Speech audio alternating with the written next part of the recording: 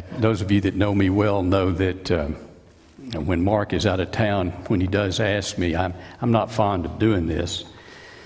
But he told me, he said, if you do it when you get up, you don't have to wear your mask. I said, okay, I'll do that. There's some reward. Appreciate seeing y'all here this morning. And what I'd like to talk about for a minute this morning is just the fact that we are living in some difficult times. In fact, there's no doubt that we're living in a war area. We witness skirmishes every day. Lines are drawn in the sand. Sides are taken, and we have enemies. And our United States seems to be just about everything but at this point. And how did we get here? That's the question. You know, we've had differences of opinion throughout all of history. Everybody has differences of opinion, but rarely do they result in the animosity that seems to be going on today. So I have to wonder, what is that? And I think it's just too easy to blame that on just one or two people. I think the problem is bigger than that. And I'd like to take just a few minutes to take a look at the problem and get a little different perspective on it. I'd like to look at the big picture, and I'd like to do it by asking two questions that we need to answer. First is, who is the enemy? We all have enemies, but how good are we at determining who that enemy is? And then the second thing is, if we have an enemy and we're at war, where's the battlefield? Where does the battle take place? I think it's important that we know that as well. So let's start out by asking the question, taking a look at who is the enemy. Let's go to Ephesians 6 and 12 and look at what God has to say. For our struggle, or our war, is not against flesh and blood. So right away we know it's not against flesh and blood. Think about the enemy that you have, the enemy that your worst enemy, you think. Think about that, visualize that person at this point. Do you see flesh? Do you see blood? Is there blood going through that person's veins? Then Scripture tells us you've misidentified the enemy. That's not the enemy. God has a totally different view of flesh and blood than to be considered as an enemy. And let's look at about three areas of Scripture. One is in Genesis. We go to Genesis 1, and right from the start, God said that He created man in His image. And He said then in chapter 9 in Genesis, He tells people, say, don't take the life of another man. And the reason is because they are created in my image. And so every flesh and blood, everyone is created by God, has His image, and God says they're sacred.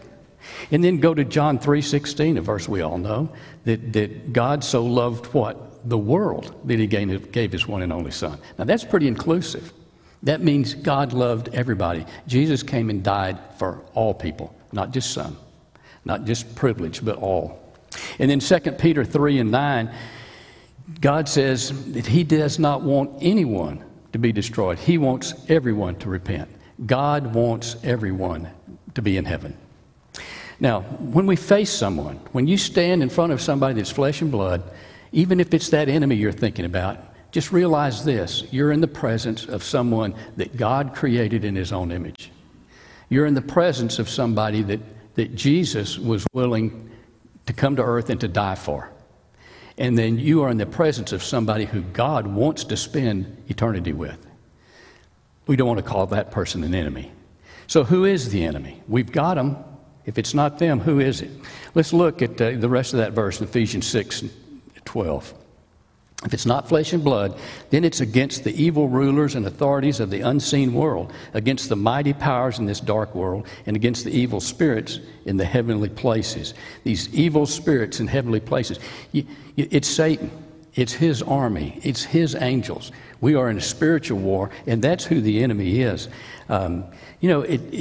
Many people think that Satan is not real, that it's just a metaphor for evil.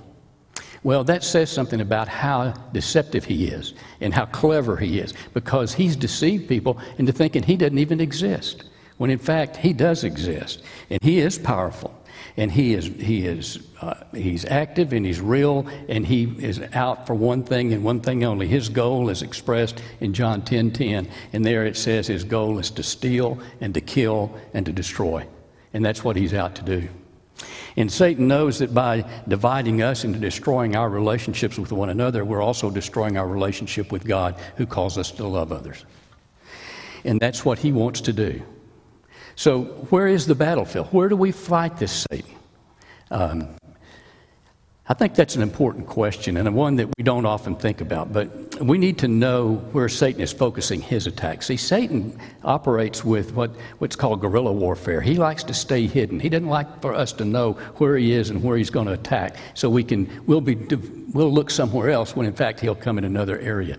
So we need to know where the battlefield is. Satan wants us to believe that it's out here in the world, it's in the physical realm, but that's not what Jesus says. Look in Matthew 5, in the Sermon on the Mount, Jesus is talking, and he tells them, he said, you've heard that if you murder, you're going to be subject to judgment. But I tell you that if you are angry, you're subject to judgment. See, he took the sin and moved it from the physical act to the thought. He moved it into the mind. He moved it into a spiritual realm rather than the physical realm. And then he did the same thing when he talked about adultery. Same thing. He says that the sin begins in the mind when you lust, not the sin there. Because he knows that he makes the point that it's in our minds. Jesus wants us to focus our attention on our thoughts because he knows that thoughts are what produce actions. See, people do what they do because of the things they believe. That's why they do it. And so the thoughts are what is important. And Satan knows that too, and that's why he does everything to keep us out of that mindset. He wants us to think totally in the physical realm. He says that, well, if there's no physical act, then there's no sin. Don't worry. He keeps everyone in that. He says he likes diverting our attention to this physical world because that gives him greater access and easier access to our minds, and that's what he really wants. He wants our thoughts. And so, because he knows if he can control our thoughts, he controls us. And so that's the battleground, and that's where he is attacking us. Look at Romans 12:2. We get another picture of that. We're told not to copy, don't copy the behavior and customs of this world, but let God transform you into a new person by changing the way you think. Then you will learn to know God's will for you, which is good and pleasing and perfect. See, we have two spirits that are vying for our minds. We have the Holy Spirit, and then we have Satan, both wanting to control our minds. When we come to Jesus, we come with worldly mindset because we've been programmed by Satan on how to think. And then we're given the Holy Spirit, and that Holy Spirit goes about making us a new creation by teaching us to think differently, to think the way Jesus thought, to see people the way God sees people, and not the way the world tells us to see people. And he does that. Satan wants to stop that. He wants to stop that transformation as soon as possible. And so what he does, he wants us to look at people and see differences. He wants us to see flaws. He wants us to layer people by what we think are their values, their value to the society and to me. So we want to layer them. That's how he wants us to view people. And he does that by giving us a number of things that we can use to judge people by. Things like income level, our social status, our education level, our skin color, our political party, or what football team you root for. Anything. It doesn't really matter to Satan which one you use. He offers all of them because he doesn't care what you use so long as you use something that divides you from other people. So long as you use something that gets you to look at another person and devalue that person, when in fact God does not. God sees them as sacred, and we see them in some other light. So whatever measure you want to use, that's fine. Use it so long as it brings division. But in fact, Satan's pretty good at using another tool too, and that tool is called sin. If we look out and we see someone living a sinful lifestyle, and we look at that person, Satan will say, they're not worthy, they're not valuable. Look at how they live. And so we tend to judge people and then put them at a lower level of importance because of their sinful lifestyle. But that's not a good measure because how did Jesus look at sinners? Did he look that way at sinners? Luke 15:2, he's criticized. And he's criticized because he welcomes sinners and because he eats with them. He socializes them. with them. And so that's why he was being criticized for that. Jesus never looked at sinners that way. As a matter of fact, he had the ability to recognize two things. One, that sinner is the one he came to die for, and he came to rescue sinners. Sin he came to expose. So he wanted to expose the sin, but save the sinner. And he made that distinction. Never did it reduce his value of people. So sin is not a good measure to use. Let's look at Romans 5 and 8. It says there that, but God demonstrates his own love for us in this way. While we were still sinners, Christ died for us. Now see, aren't we glad that God looks at things different from the world? Because the world says, if you change, then I'll love you. God says, I love you, and I will change you. There's a big difference. And all of God's creation has one thing in common. We all have differences. All these differences, it doesn't matter. We have one thing that we all have in common, and that is that we've all sinned. We all are sinners. And there are no exceptions to that. So if we use sin to judge other people, all we're doing is judging one sinful person against another sinful person. And that's foolish. In fact, Paul calls it foolish in 2 Corinthians 10 and 12. So if Satan's strategy is to divide us and to corrupt our thinking so that it will corrupt our actions, if that's his goal, then it's obvious that we need to pay some pretty close attention to what we let get in our heads. I went to a business a couple of days ago, and the person that I went to see met me at the door. And that person immediately took my temperature and then made sure that I had my mask on and I was wearing it properly, above the nose, made sure I was doing all that right. And then gave me sanitizer stuff for my hands. And after that, and only after that, was I allowed to come in. Now, it dawned on me that this pandemic is teaching us some things. We're learning some things that are important. And here, they've taken measures to ensure that they don't allow something dangerous to get in. It's easier to keep the virus out than it is to remove it once it's infected the area. Maybe we need to do the same thing with our minds and our thoughts that Satan's after. Maybe we ought to do a better job of checking our thoughts at the door and making sure they're healthy thoughts before we let them in and before they infect us. See, to give Satan squatter rights in our brain, in our minds, would be something equivalent to, say, Dwight Eisenhower in World War II giving Hitler access to the Allied headquarters, saying, come anytime you want, stay as long as you want, here are the keys, here's where we keep our top secret files, just make yourself right at home. Now, how foolish would that be? They were at war. Well, how foolish is it of us to not protect our headquarters when we're at war? That headquarters is what he's after. And so we need to guard and protect it. And the scripture reading that we just had, I hope you picked up on that, but it said in there that there is a way that our hearts and our minds are guarded, and it's with the peace that comes from Christ, the peace that God gives us. And where does that peace come from? If you go back and look at that verse, it says it comes from prayer. Tell God what it is that you want, but don't forget to thank him for what he's done. And that whole passage has words like joy and thanksgiving through it. Now, don't misunderstand. They're not thanking and joyful over the circumstances. I mean, when Paul wrote this, he was in prison. They weren't the best circumstances. It wasn't the circumstances they were rejoicing over. Paul said we need to rejoice over the relationship that we have with Jesus and the future we have because of that relationship. And that will enable us to protect our hearts, and it will keep us rejoicing even in the worst of times. In fact, I think especially in the worst of times. So I'd like to challenge you this week. As we think about these things, I'd like to give you a challenge. I'd like to ask you to think about what you think about. Linda tells me that on my diet I don't do a real good job because I need to keep a log on everything I eat.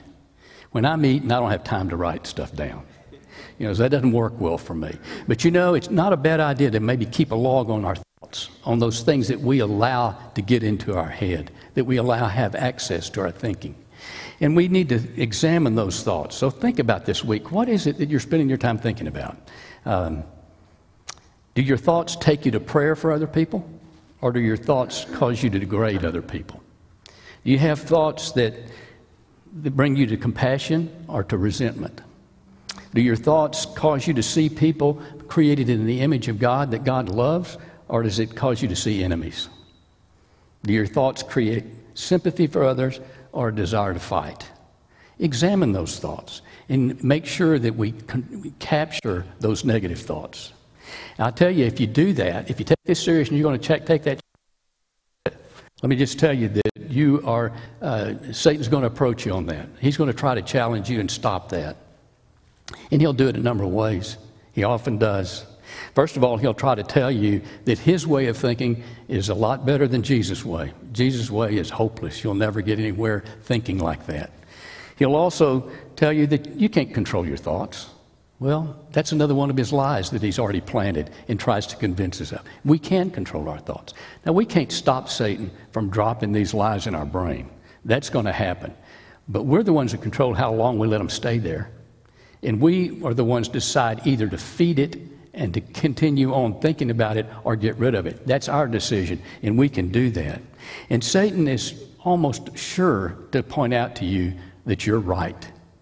You've got the truth, and when you've got the truth, that's all that matters. So don't give in.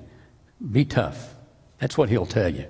Well, we need to be careful of that, because what Satan has done is one of the things he always does. He gives you a little bit of truth, but then mixes in a lot of falsehood with it, or avoids telling you the whole truth, just a little piece.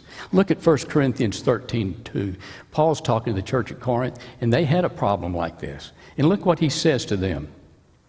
If I have the gift of prophecy and can fathom all mysteries and all knowledge, and if I have a faith that can move mountains, but do not have love, I'm nothing. Look at that again. If he has all this knowledge and all this understanding, he understands prophecy, he can fathom all these great mysteries from the Word, and he's very knowledgeable and a tremendous faith. But he doesn't have love, and so he is nothing. The truth is that truth in itself is not enough. We want to change the world. We want to love God, love people, and change the world. Truth won't change the world by itself. It won't do it. Truth is only attractive to others when it's properly dressed. If you take truth and clothe it in love, then it's powerful and it can change people. But if you take truth and you wrap it up in anger or bitterness or judgmental attitude, then you don't have anything. You're not going to change anything. All you're going to do is add more enemies. And Satan will be quick to tell us, you've tried this before and failed. How many times have you tried to change? You didn't do it. It's not going to work. Remember how Jesus approached Satan when Satan went to tempt him? He always used Scripture. Well, maybe here's a Scripture that we might want to use when he reminds us of our past failures and when he tells us that we can't do it. We might want to go to 1 John 4:4 and read that to him. The one who is in you is greater than the one who is in the world. Say, Satan, you're right. I can't do this. But I've got one in me that's powerful enough to do it, because he's a lot more powerful than me, and he's a lot more powerful than you. So if he tries to remind you of your past failures, you just remind him of his future and where he's going. And tell him you're going to rely on the one that's a lot more powerful than him. The power is there. We just have to recognize it and believe it. And that brings us up to the last slide. None can destroy iron, but its own rust can. Likewise, none can destroy a person, but his own mindset can. We need to be very careful about our mindset. We need to start protecting our mind. That's what Satan's after. He controls our mind, he controls us. And we're always going to have differences. I want to make that clear. We'll always have differences. We come from different backgrounds and out of different cultures. We are different colors. And we have different political views. We're all going to be different. And that's not going to change. It's not going to change. But there's something that must change. And what must change is we must stop evaluating people based on our differences. We must learn to see people as God sees them. We must learn to see the value of every single person, because they're created in the image of God, and God loved them so much that Jesus came to die for them. Even those that you think of as your enemies now. You need to pray about that and learn to see them as God sees them. God blesses us with so many things, and we've got so much to be thankful for even during this difficult times. So let's stand and praise God.